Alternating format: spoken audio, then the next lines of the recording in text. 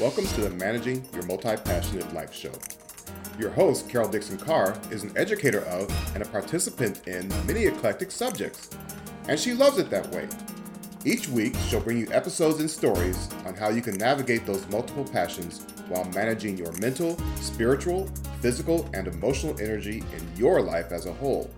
So here's Carol.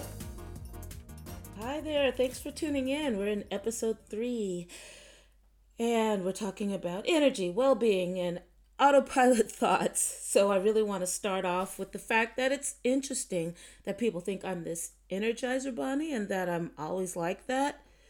Yeah, sure, I often talk about the 4 domains of energy: mental, physical, emotional, and spiritual. But let's be real, I am not the Energizer Bunny 24/7. That's not sustainable for a human. I'm just a mere mortal, obviously. So, with that in mind, let me tell you how I ended 2021. It's such an anticlimactic ending. So, I recognize that 2020 was definitely challenging for a lot of reasons, and they are wide and varied. And I recognize also that I was fortunate because I stayed healthy and employed with multiple streams of income the whole time. And I do not take that for granted at all. And I have a whole lot of compassion for people who are still looking for work. I also have every faith that at some point you will be gainfully employed in a dream job or dream business career of epic proportions. But I wrote about that gratitude, the fact that I don't take any of this for granted, in my journal pretty much daily. But I also struggled a lot. I would get into really deep funks about things even as I knew my life was perfectly fine. I had a lot to be grateful for. But sometimes, because, as an empath, you forget sometimes to take time to discern what of that energy was mine and what of that energy was other people's. And so I'm sure all you empaths listening in the house, I know you get it. And hopefully you're mindful of those types of things and can manage it. Just kind of pause. Is that my energy or is that somebody else's?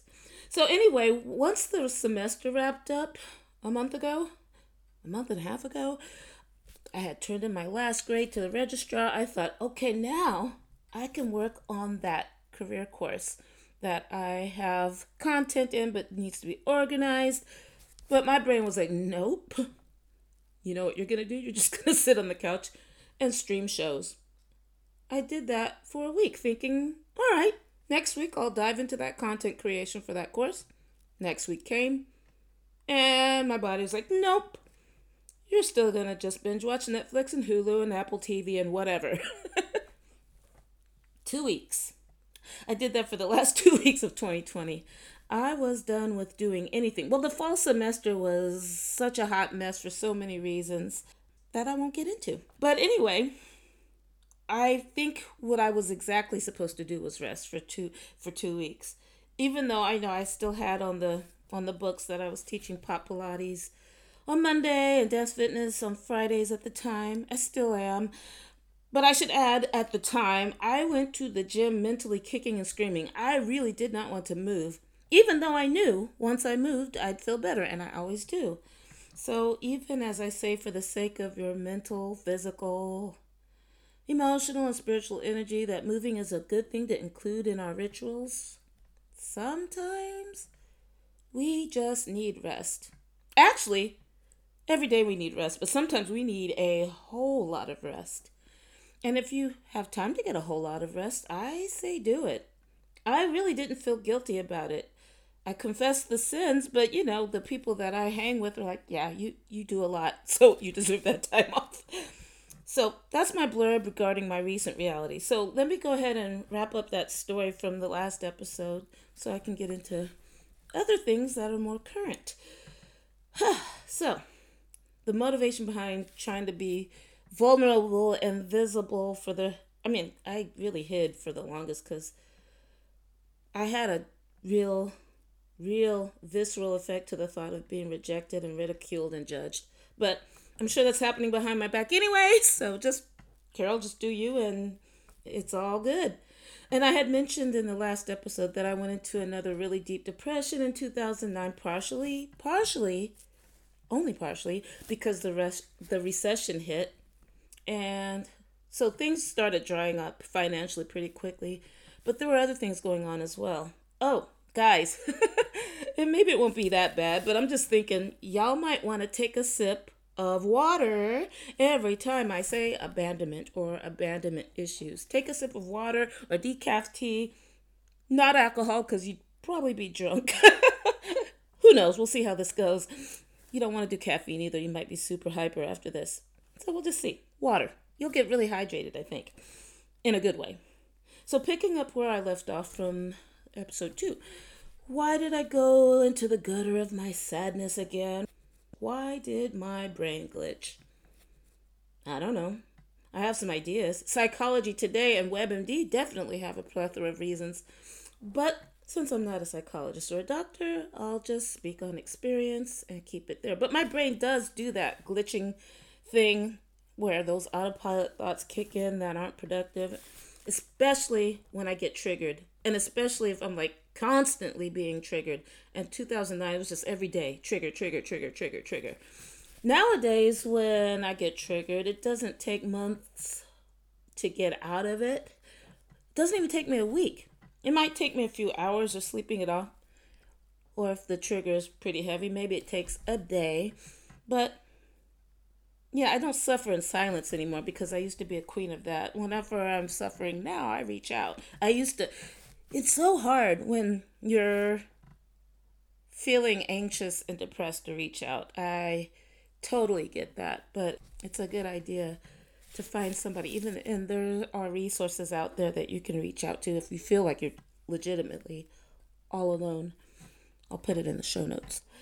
I know when these things pop up, when my brain does this really unproductive thing, I can actually journal about it if I feel like I have no one to talk to, which was true a lot of the time back in the early to mid 2000s. I can also move. I can talk to my tribe and mentors these days, and it's really fabulous to have that outlet so I'm not feeling like I'm on the ledge all the time needing to be talked off. So, getting back to where I left off. I keep saying I'm getting back to where I left off, and then I go into a tangent like your typical multi-passionate person does. So, I promise, we're getting back to 2009. So I said back then, it was like June 2009, okay, I'll take a week off from marketing, and that should give me a decent break. This was different from when I recently took 2 weeks off in 2020, just so we're clear. I said, you know what? This was back in 2009. I don't want to write another blog post. I don't want to send another email sequence. I don't want to give another teleclass, as they called them back in the day, teleclasses on a bridge line. I just want to serve the clients that I have. And I really don't want to do anything else. And I was also teaching econ at the same time, too. It's all supplemental. It was really odd, though, because I think it was mainly because there were things happening all around me that was just hard to observe. We were in a recession, and back then I didn't know how to make that distinction between my energy and others back then, so there's that. Plus I had my own personal stuff going on at the same time. And it's really interesting because I really felt like it was a rise and fall of Carol. I mean, I was so excited. Back in April of 2009, I had landed my first 1,000 a month client, which to some people might not be a big deal at all, but it was a really big deal to me. Because at the time I was also surrounded by people who were doing a whole lot better financially than I was. But to me, that was a big win. But then things started to fall away not even 2 months after that. I mean, events just kept happening. Clients were disappearing. They just weren't showing up to the calls without even an email or an explanation. The teleclass enrollments were dropping.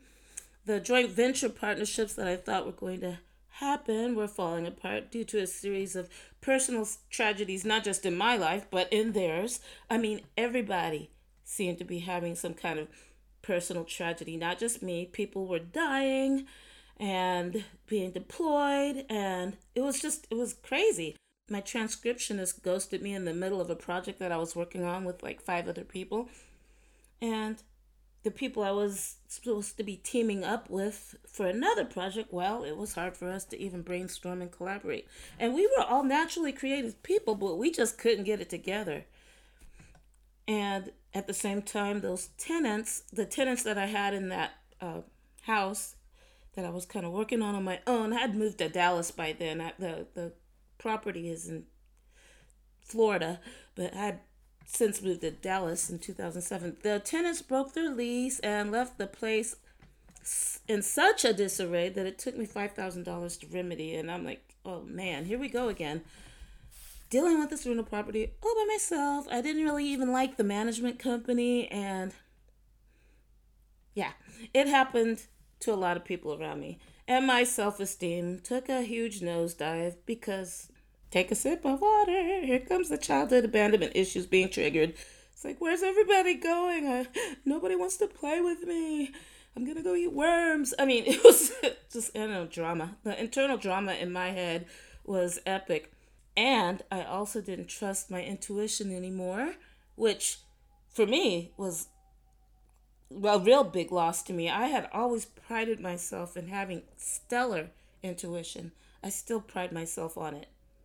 So, if you know intuition is part of your identity, a big part of your identity, and then you don't trust it anymore, that can really rock your world. Well, it rocked me in a big way. So I didn't trust anything I did. I second guessed everything, and it was a drag. I mean, even when I was teaching, which is a superpower of mine, even making PowerPoint slides, I second guessed everything. And at the same time, I had been in this mastermind I had joined back in the summer of 2008, where I was surrounded by these amazingly successful people. Because I remember Jim Rohn had said, or maybe Brian Tracy, or I don't know, somebody in that realm had said, you need to be around 5 people who are more successful than you, just so you can rise up to that level. I'm paraphrasing, but I think if you've been in the professional development or personal development world, you know what I'm talking about. So that's what I was trying to do. I was in this mastermind trying to follow the, quote, more successful than me people and see what they were doing. After all, they were doing high 6 figures. Some were doing 7 figures, even high 7 figures. And here I was really trying to have a sustainable low 6-figure, or let's be honest, a high 5-figure business. That would have been cool with me, perfectly fine. I don't have a huge materialistic bent, and there's nothing wrong with being materialistic. I just don't happen to be. Anyway, I just wasn't in alignment with those strategies that were offered at those retreats that I went to with these very successful people, with a very successful mentor. Not because they were bad strategies, because for others, it worked for them. They didn't work for me because my subconscious just didn't play that. Something in there needed to be healed. I kept trying those same strategies that worked for other people, and it just wasn't working for me. I did not blame the mentor. I knew something was going on with me. I knew that some mindset stuff needed to be worked on that I just haven't worked on, and it was so deeply rooted in my subconscious. I wasn't even sure what that was, and so it was super frustrating, especially since it was working really well for those people who had the right level of awareness and mindset. Their mindset was aligned. Mine was not. It worked well for them. I can definitely laugh about it now. But back then I was like, what am I doing wrong? I thought I was doing exactly what he said to do. Because I know, even back then, even with my self-esteem in the gutter about a lot of things, I knew what I had to offer was good. And the people that I was serving, I was delivering. I was often over-delivering. I know how to do that. But the traditional marketing was always kind of a challenge to me. So when I was at that last mastermind, like a year later, summer of 2009, with all those movers and shakers, if you've been in the internet marketing and coaching world for the past 15 plus years, you would know these people by name. One of them I remember saying, Carol, you really need some deep energy work. She really had me curious too. But when I went home, got back on the plane, and I was just kind of thinking about the whole trip and the whole mastermind experience, I felt deeply, deeply inferior. I mean, I had a massive, massive inferiority complex. I'm like, these guys are so awesome. I don't even belong in this thing. I'm gonna just drop out, which I did. None of those people at that mastermind wanted to JV with me, and maybe because I wasn't at their level. I took it personally then, but I'm pretty sure watching them make those side partnerships had more to do with me feeling left out. And take a sip, abandonment issues. It really did hurt my feelings. But I know that none of these people had ill intentions towards me. And nowadays I know that comparison is the thief of joy. Whew, it really is. Remember that comparison is the thief of joy. It is a good mantra. But when I got back from that trip back then, I said, whew, yeah, definitely take a break from my business. I really need to figure out what is going on with me. But also remember that the economy was falling apart at the same time. Real estate bubble breaking, all the insurance scandal, the credit markets, a lot of things were going on. I hated teaching that in economics too, because I would be even triggered up there on the podium talking about it. And I just thought it was sarcastically hilarious and ironic that I wasn't doing anything with productivity. And productivity was the big umbrella of my coaching back then. Yikes. So I felt super out of integrity. I felt like a big hypocrite. I'm like, I can't possibly have a business. And since that one client had ghosted me anyway, I'm like, you know what? Just wrap it up, because integrity is a value of mine. And if I'm out of it, that does not feel good. And I had very heavy energy around trying to use those traditional productivity and those time management methods that say, here's how you get her done. And I don't even mean the kind of like grind energy that I was talking about a couple of episodes ago that I hate, but just the basic traditional things that the experts back then told you to do to get things done. And they really didn't talk about meditation. They didn't really talk about energy work. They didn't really talk about the stuff that many people consider woo-woo. And let me shout out to Karen Kenny. She had an episode that says, do not apologize for the woo. So I will not apologize for the woo. It works for me. You could think it's hooey. That's okay. My family thinks it's hooey. The people I live with, it's okay. But I was already familiar with EFT. That's emotional freedom techniques. I found that back in 2006 before I moved to Texas.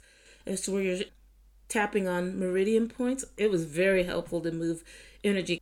Gary Craig was the one who hipped me to those techniques. So thank you, Gary. I also found myself learning more about the law of attraction that year. You might think that's hooey too. That's okay. I do believe in quantum physics, and that's a whole nother episode. I think there is some science to that. But I am not a pure law of attraction person. And I have to admit that the movie The Secret kind of annoyed me for a number of reasons that I won't get into. But I digress. I could really do a whole episode on all the non-traditional energy modalities I've used, eidetic imagery, things like that. But I will save that for another time. My point is that those non-traditional modalities were among some of the big saving graces for me, so I could survive and function on this planet. And I have to also mention, I am a highly creative person, but I'm also a very rational, logical, and analytical person. I do have a graduate degree in economics. I teach economics at a university. That job I've actually kept since 2007. Remember, I told you I was really restless up until that point because I have so much autonomy and I get to teaching as a superpower. So I don't want to quit that job, but I still want to do the other things too. That's the multi-passionate way. And it grounds me. Teaching economics grounds me.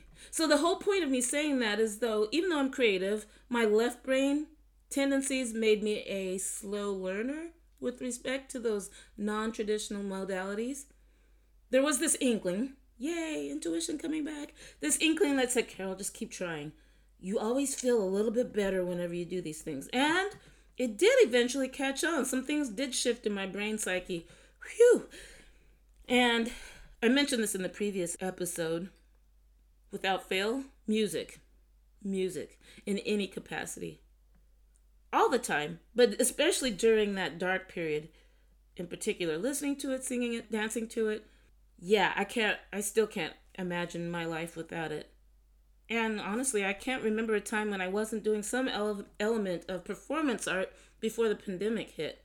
Though, remember I mentioned last episode that I got pulled in to doing that very important Martin Luther King show that happened just 6 days ago, as I'm recording, on Saturday the 23rd.